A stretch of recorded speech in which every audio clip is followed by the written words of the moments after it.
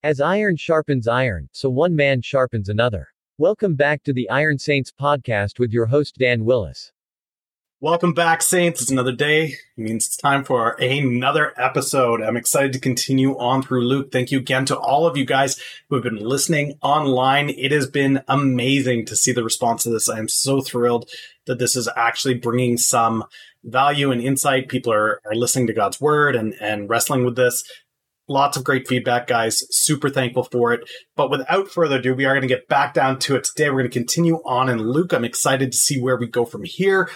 Hope you guys are in for the ride. Let's get this done. So yesterday, guys, we took a look at the birth of John the Baptist. We took a look at Zechariah's prophecy for the things that were to come as a result of John being born. And today I'm pretty excited because we're going to get into the birth of Christ as well as just a little bit following. I'm not too far afterwards, but as well as the birth, we're going to take a look at a few of the folks who showed up for the show. So it'll be interesting to see. As always, guys, I am reading from the ESV. We're at Luke 1, chapter 2 today. Finally made it to chapter 2 after a while, but reading from the ESV. As always, you guys can follow along wherever you are or reading, whatever preferred translation you have. If you're driving or whatever, you guys can just listen because I will read it out for you. So let's go. In those days, a decree went out from Caesar Augustus that all the world should be registered. This was the first registration when Quirinius was governor of Syria, and all went to be registered, each to his own town. Joseph also went up from Galilee, from the town of Nazareth, to Judea, to the city of David, which is called Bethlehem, because he was of the house and lineage of David, to be registered with Mary, his betrothed, who was with child. And while they were there, the time came for her to give birth, and she gave birth to her firstborn son, and wrapped him in swaddling cloths and laid him in a manger, because there was no place for them in the inn. In the same region, there were shepherds out in the field, keeping watch over their flock by night. And an angel of the Lord appeared to them, and the glory of the Lord shone around them, and they were filled with great fear. And the angel said to them, "Fear not, for behold, I bring you good news of a great joy that will be for all the people. For unto you is born this day in the city of David a Savior, who is the Christ our Lord.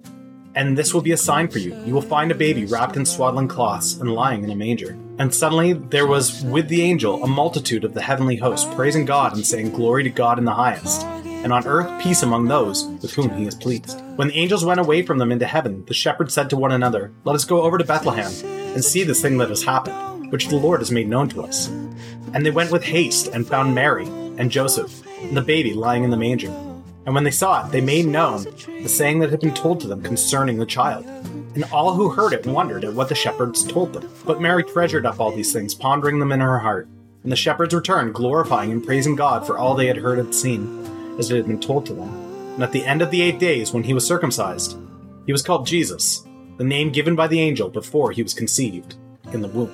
So again, guys, this is one of the two accounts that we have, one of the two narratives of Christ's birth. And one is in Matthew, and there's an awful lot of prophecy involved in Matthew because it's speaking largely to a Jewish audience that has the prophecies of the Old Testament. They kind of knew where they were expecting a king to show up. They knew the city of David. They knew we had the wise men showing up to the event. This one's a little bit different, though. And as we had talked about with Luke, the book was largely written for the Gentiles, for the non-Hebrew believer that was coming to know Christ. And I think that that's a really beautiful thing to consider as we take a look at the birth of Jesus. Where are the wise men, right? Where's all the talk of prophecy and Old Testament scriptures that foretold? It's not there, right? But what is there is we see heavens, the highest of the heavens. The angels are showing up and declaring the birth of God's Son. And you've got the lowest of lows being told to go see and proclaim the birth of their Savior that they may not have known otherwise. You've got the lowest of lows and the highest of highs gathered in the same place to celebrate Christ. It is a beautiful, beautiful message. Almost from the get-go, this is not a God for the Jews. Not for the Jews alone, anyway. This is for the Jews, the Gentiles, all with whom the Lord is pleased. Now, for most of us, we probably grew up as Gentiles. Some of you may have grown up in a Jewish household, but the reality is this doesn't extend as far as it doesn't stop simply at your religious background or your social standing.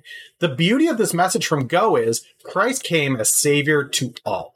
There is nobody that is more deserving or less deserving as a result of this. It is with whom God is pleased. God chooses who is his, who is not his, and it's a beautiful message of forgiveness, salvation, knowing a Father that didn't have to choose you, but did choose you, picked you, crafted you, molded you, made you, loved you. Now, as men, I know when we talk about love, it's all mushy-gushy and, oh, come on, we're supposed to be big, tough, strong guys. But the reality is this love and this assurance of a Father that has chosen us, has chosen to be near us, has chosen to love us, has chosen to pursue a relationship with us. It's a really beautiful, powerful thing. And whether you're on your highest high and appreciating God's love and mercy in a really powerful way, or you're in your lowest lows right now, know that you are loved. And you are loved by choice. God's not mandated to do it. He doesn't have to do it. He chooses to do it. He chose you. He chose to love on you. He chose to comfort you. He chose to walk alongside you. And even better than all of that, he chose to give you his own son. It's a really powerful testimony right at the start of Luke. Christ has just been born, and already we know he has a love for all peoples in all places, regardless of race, color, or creed. He is there for you. Regardless of your social status, he is there for you. Regardless of what sins you may or may not have committed, he is there for you. It's a beautiful thing, guys. So that is it for today, gentlemen. I will be back tomorrow, but it will not be a scripture reading tomorrow. We will do scripture readings Monday through Friday. Saturday, what I'm going to try to do is break down new books, new movies, new music, anything that is coming out, either to theaters or to music listings, whatever, and just try to pull some value of it, share some great resources. Maybe I'll do a mix of a little bit of both. If there's new movies and music and books that all come out at once. I know there's a bunch of great albums that are about to come out from some Christian artists. There's some great films in theater that I would love to give some insights on. So if you have any thoughts on that, what you'd like to hear on that Saturday episode, let me know in the comments. I do make an effort to read all the comments. As always, feel free to comment on any of the social media channels or write me an email directly. All of that is in the description of the podcast, wherever you're listening to this. Have an amazing week, gentlemen, and weekend, I should say. And I will catch you guys tomorrow with a cultural episode. And then Monday, we'll get right back into Luke. Have an amazing weekend. Thank you for listening to the Iron Saints podcast. If you are looking to share your prayer requests, check the description for social media or email to contact the show. Blessings on you all until next time.